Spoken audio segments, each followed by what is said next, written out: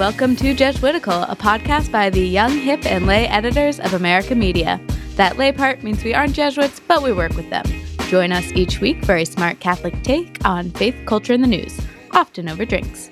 I'm Ashley McKinless, and I'm joined by Zach Davis. Hey, Ashley. I'm joining you from my new apartment. I know. This is a new background for you. Where are we sitting here? So we're about... it looks like you're on the floor, so I don't think you have all the furniture yet. There is basically no furniture put up yet, so I'm in a very, very makeshift studio. Hardly can call it that. But we've been slowly moving during a pandemic, not what I expected. But we only moved it's in the same block, so we were able to walk everything over and sort of minimize contact with people. So that was both good and bad because this literally required us to hold everything that we own and walk and carry it to the new place, which I feel like is a good exercise. So I'm thinking about selling that. Did you end up just trashing half of it on the side of the road? No, it didn't, especially not the books. I should have gotten rid of more books, but I can't. But anyway. Yeah. And how are you? I'm good. Not too many updates. Not too many updates. Still in Arlington. Well, what are we? I figure we could talk about what we were drinking this week in the context of a sort of appetizer signs of the time story, if you will. Yes. No, this is a great one. So Pope Francis was caught on video calling Scotch whiskey the real holy water. Legend. So we are drinking. We're Scotch drinking the whiskey. real holy water this week. I've got a glass of Johnny Black. So this was for a BBC documentary that's going to be coming out called Priest School, not preschool. And Pope Francis met with a couple of Scottish priest students, and they gave him a bottle and. He didn't know he was mic'd up, I guess, and called it the real holy water. But when you say priest students, do you just mean seminarians? Yeah, I guess that would be an easier way to say that. But the New York Post article where I read this apparently prefers the term. Referred to them as priest students. Yeah. Well, here's to Pope Francis documentary coming out, and or a documentary with Pope Francis and the real holy water. Yes. May it flow. All right. Cheers. All right. And who are we talking to this week, Zach? This week we have on the show Jennifer Overton, who is the Regional Director for West Africa for Catholic Relief Services. Yeah, and Jennifer has worked with CRS for many years, and a lot of their work in West Africa has to do with healthcare. And because of their experience with Ebola, West Africa has really mobilized its health resources. So there are a few thousand cases in the region, but the coronavirus hasn't hit West Africa as hard as it has in Europe and parts of Asia and North America at this point.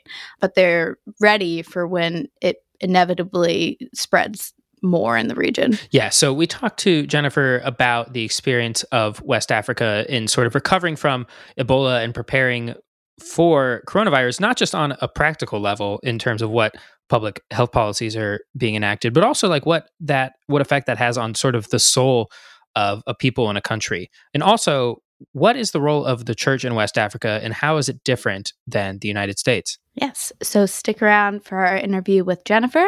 But first, we have Signs of the Times, the part of our show where we sift through the Catholic news of the week so you don't have to. What's our first story, Zach? I'm thrilled for this. The first story is that a new PC game is in development titled Pope Simulator. So a version of The Sims, but instead of a sad family, you get to play as Pope Francis. Yes. So I watched the trailer for this. It's still in development. They don't have a release date yet, but they had a pretty substantial trailer. And you start at the conclave, and it's a first-person game. So you're looking out through the eyes of the Pope, and it begins at the conclave, and you choose your coat of arms, and then you're presented with different files that maybe the Pope would have to deal with. So trouble in the Middle East, and you get to decide whether to send your nuncio or to go visit or just to ignore it. And the Pope's energy or faith level increases as he prays and decreases as he gives out bless units to adoring crowds. So it looks very entertaining. Yes, and you're supposed to build up specific skills. I'm hoping you can pick your own Pope name. It's not a question I really had considered before, but with the advent of this game coming on, I will be sorting through the pluses and minuses of Celestin and John and Boniface and all these different names, and to what it would really mean for my consolidating power in this virtual world. Yeah. A pope from Ohio. That would be interesting. Yeah, Urban from Ohio, like Urban Meyer, our beloved football coach of past. No, I actually like the idea of this game. I don't think I'll actually play it because I'm not a big video game player. But from what I know of video games, they can be quite violent. And so it's nice to see a game that's emphasizing the role of diplomacy in international relations for once. Well, I guess the question is whether you're rewarded for diplomacy, right? You could still play this game and sort of choose the chaos route and really bring shame upon the papacy and the Roman Catholic Church. I'm torn on whether this is a good thing or a bad thing. Whenever the Pope is in sort of a public pop culture persona, it's always a risk. I think we had a real hit with the two popes last year. And so maybe we'll pick up on this. I know for one that I'm looking forward to playing this video game and telling my wife that it's for work. So Amanda, be prepared for that. Are you going to play this one? I'll wait till you test it out for me. All right. That sounds good. All right. What's our next story, Ashley? Okay. You know who's not bringing shame on the Catholic Church? A Catholic school uniform company in Portland, Oregon, which is using its factory to make face masks for medical professionals. Yes. So Dennis Uniform, which is a company based in Portland, as you said, they have uniform supplies for 2,500 private Catholic schools across the country. And so they're looking for a way to use those supplies to help out with the coronavirus pandemic. Yes, and their chairman, Tom Shipley, looked around the factory, saw plenty of that plaid fabric you know and love from Catholic school girl pants and skirts and sewing machines, and decided to use those to create, at this point, 15,000 masks, which are being donated to healthcare workers, mostly in the Portland area. Yeah, and there was some precedent for this. It's not the first time that the company had responded to a national emergency. During World War II, they made Red Cross uniforms and supplied towels and linens to military personnel shipping out of Portland.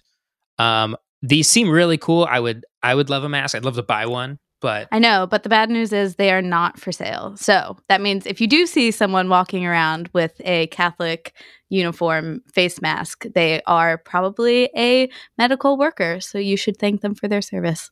At a socially safe distance. Correct. And what's our next story, Zach? So for this last segment, we thought we'd try and introduce a recurring feature where we talk about different vulnerable populations and how they are faring under the coronavirus, just because their stories may not be told as often. And so we feel sort of compelled in our Catholic justice tradition to look at those stories. And so this week, we're looking at immigrants to the United States. Right. And so late Monday night, President Trump announced via tweet that he would be signing an executive order suspending immigration into the United States for the foreseeable future as a way to clamp down on the coronavirus pandemic.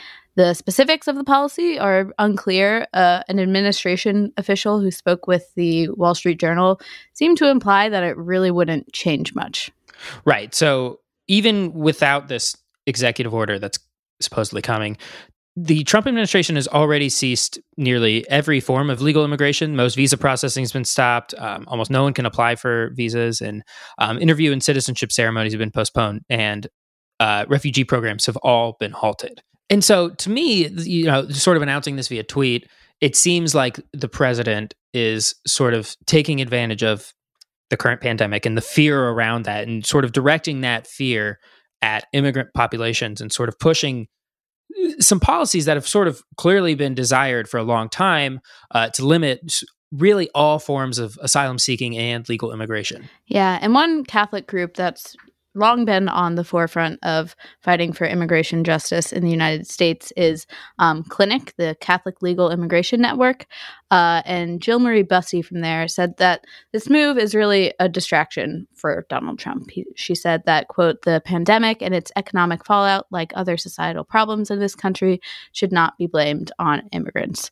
And, the fact of the matter is we've passed the part of this pandemic where we can, try to keep it out of the country. It is here and it is spreading organically.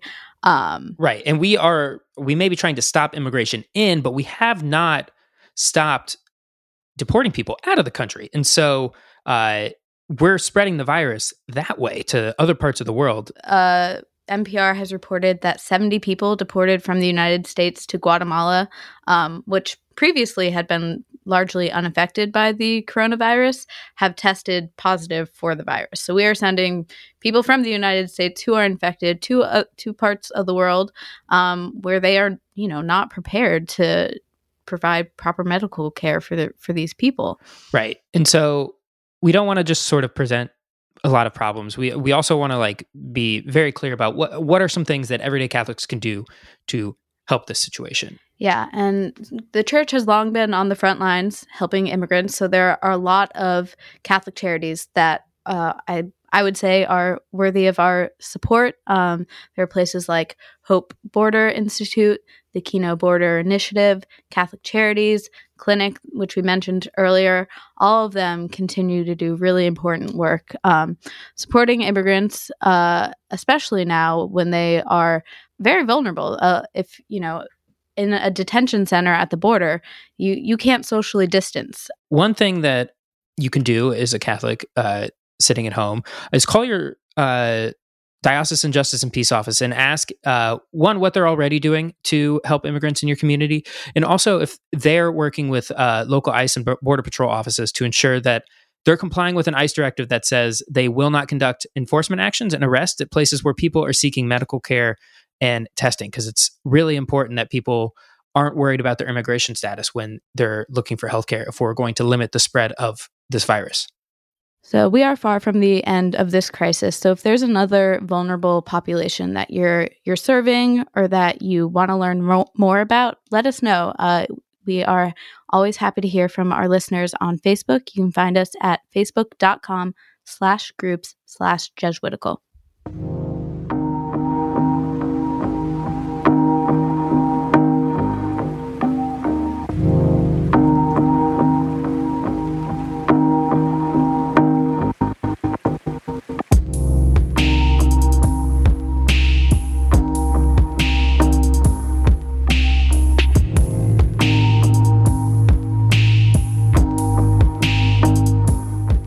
Joining us from Baltimore is Jennifer Overton. She's the Regional Director for West Africa for Catholic Relief Services. Welcome to Jesuitical, Jennifer. Thanks, Ashley. Nice to be with you. Thanks for coming on. So your work for Catholic Relief Services centers in West Africa. So maybe you could just start with kind of like the basics for our listeners, what countries that involves and kind of what the socioeconomic situation is there before the coronavirus pandemic. Sure. Well, CRS has been working in West Africa and supporting the people and our partners there on the ground in the Catholic Church and the government for more than 50 years, between 50 and 60 years, really since the time of independence, since those countries got their independence from the different colonial rulers in France and other places. It's primarily French speaking, and it extends from the area that we call the Sahel part of West Africa, where you have the countries of Mali and Niger and Burkina Faso, and down to Senegal. It also includes those countries along the coast, so that would be along the Atlantic Ocean. So we have countries like Guinea and Ghana, Ivory Coast, Liberia, which some Americans might know a little bit more familiar with, and Sierra Leone. And what are some of Catholic Relief Services' primary initiatives in the region? So the vast majority of our work centers, I'm coincidentally, because we're talking about the coronavirus, on healthcare prevention, so health and preventing diseases, so vaccines, malaria, also food security, so making sure that people have enough to eat and good nutrition. We also have programs that focus on agriculture. And then our third area is really around emergency response. So CRS was created back after World War II, and I would say 40% of our work around the world focuses on emergency response. So whenever there is an emergency, if it's drought, if it's something like Ebola or the coronavirus, CRS really feels like it's our responsibility and we're called to respond and assist people in those times of crisis. So what is the situation in West Africa in terms of COVID-19 right now? I know things are changing quickly, so we're recording on April 21st, but are there a lot of cases? Is the healthcare infrastructure able to deal with the outbreak at this point? Today, we have, I would say, relatively small numbers. For example, in Ghana, there are just over 1,000 cases in a country of 30 million people. So just to put it into context, and also another country in the region, Senegal, a country of 16.9 million people. Today, they have 412 cases and 5 deaths, 2 of which were foreigners. And are you surprised by how low those numbers are, or is that just kind of how this disease is spreading? We shouldn't be surprised by that. Well, like you said, I think we still don't know. So on one hand, we're pleasantly surprised that it seems to be still this low and the country seemed to be able to manage. But other people are saying that Africa is about 4 to 6 weeks behind Europe. And so, if we were to have this conversation at the end of May, I don't know what we're going to be dealing with. I would say that while these numbers sound really positive, and some countries are doing a very good job, like Senegal and Ghana, not just has these number of cases, but the numbers of the recovered are also quite positive. But I would say on the downside, these are very fragile health systems. There aren't enough doctors, there aren't enough nurses, there aren't enough health clinics. People tend to, once you get outside the city, the capital city, people do tend to live quite far from any kind of health clinic or place where they can get health services. And the quality of care outside of the capital city tends to be fragmented, limited, very, very fragile. I would say these are still very, very weak health systems, especially, I would say, when you get into places like Liberia and Sierra Leone and Guinea, those countries that did go through the Ebola crisis. And I would be quite worried if the numbers started to dramatically increase. And what's the mood on the ground? Are people worried about that? Are they watching what's happening in Europe and America and wondering, when is this going to come for us? Or maybe are they thinking it's not going to? I think people are they're definitely watching. I mean, a lot of these countries, they depend on a lot of tourism, especially places like Ghana and Senegal, but the other countries as well. And, people have a lot of family and friends in Europe. So I would say Europe more than the US, they're definitely watching what's happened. And there's a very close relationship between like France and the French speaking, the ex-French colonies, the Senegal, Mali, Niger, Burkina. So they're watching like French television and the news in Europe very closely. So I think they are kind of wondering, when is this gonna hit us? And in that regard, the countries in Africa took very swift measures, I would say early on, to close schools, to close their airports, and to close their borders, because I think they realize we can't handle those kinds of numbers. They're very well aware of the fragility of their healthcare system, and they know they can't handle that. And you've mentioned the Ebola crisis that hit the region. Is that also the memory and experience from that informing what they're doing now? And do you think, I don't know, it seems like they're are acting more quickly than some health officials and politicians in the U.S. did, and I'm wondering if you think we have anything to learn there.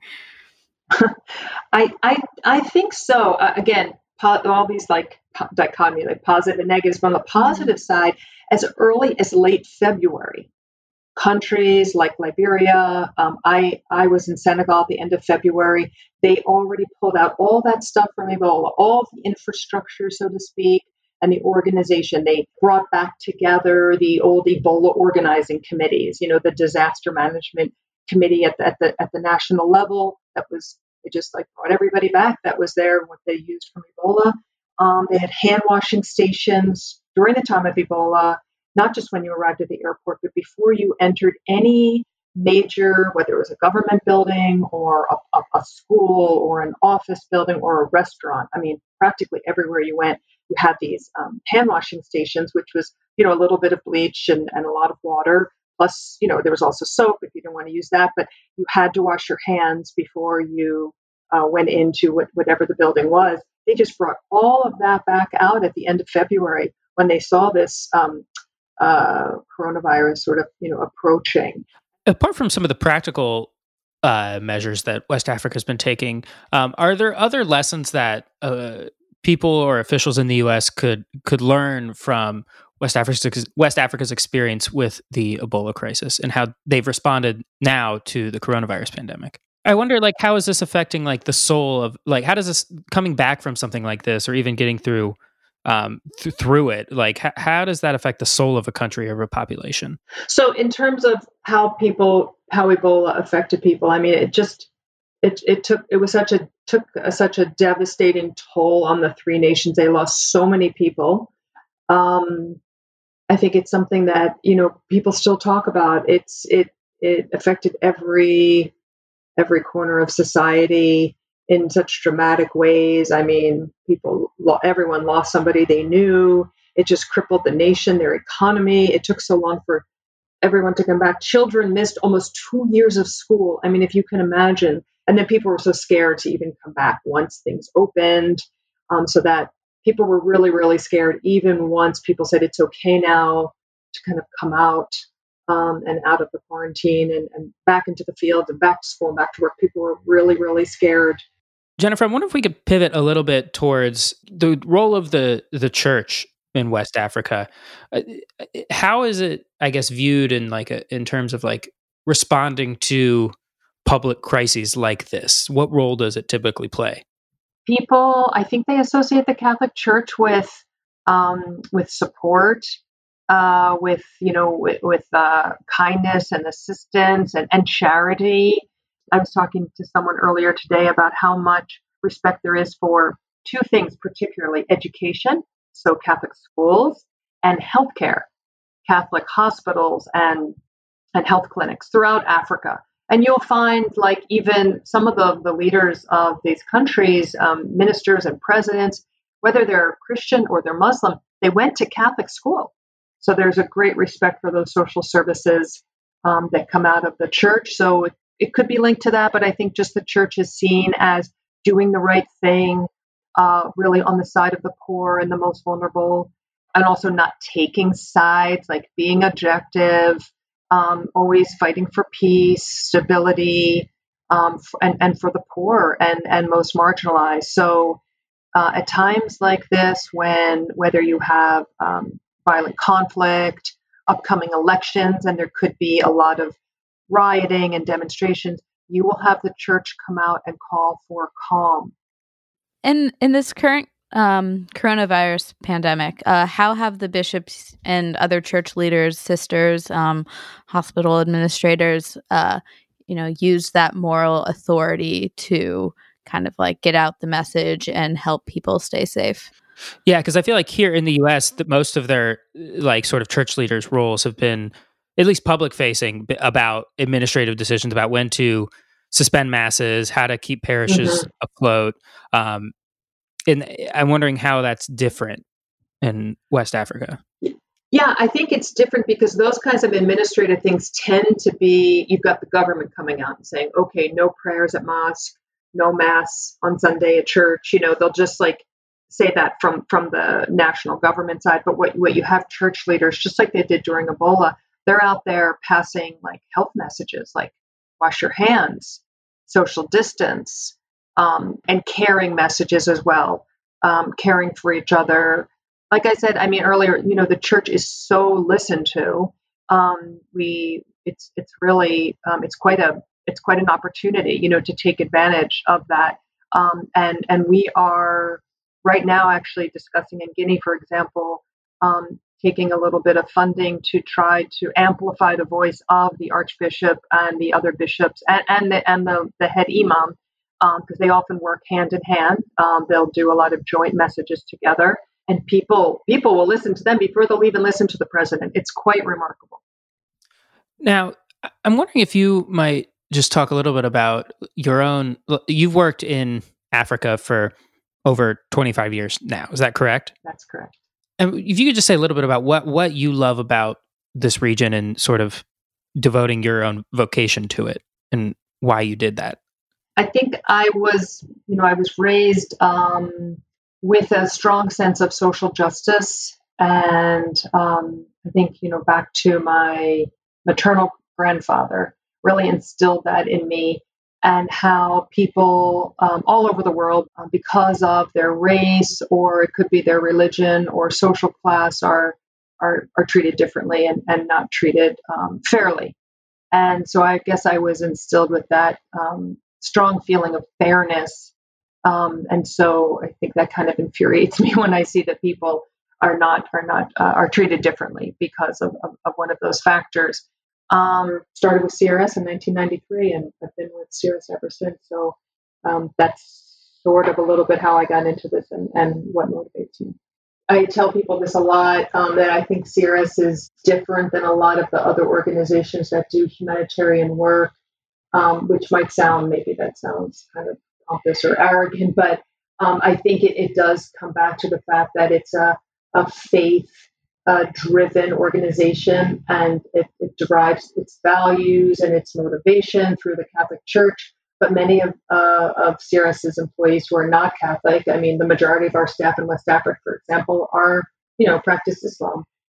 So, as Muslims, they find a lot of solidarity in those same values, wanting to help people, respect, common good, subsidiarity, stewardship, just, doing the right thing.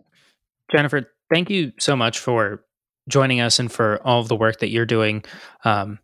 We have one final question for you. We ask all of our guests this.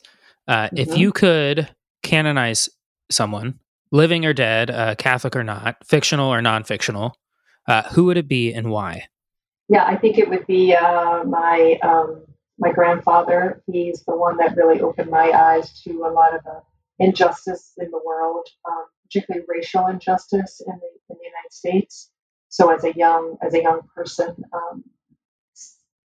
seeing that firsthand through his eyes, and how that was the most unjust thing, and how it was so important to continue to fight against that, and that's what's inspired me to do the work that I do every day. And what was his name? His name was Raymond Green. Raymond Green. Awesome. Well, thank you again so much. And where can people find out more about the work that you're doing with CRS? You can go to crs.org, and you can see the work that we're doing to respond to COVID-19 across the globe. All right. Thank you so much for joining us, Jennifer. Thank you, Ashley. Thank you, Zach. Have a good afternoon. You too.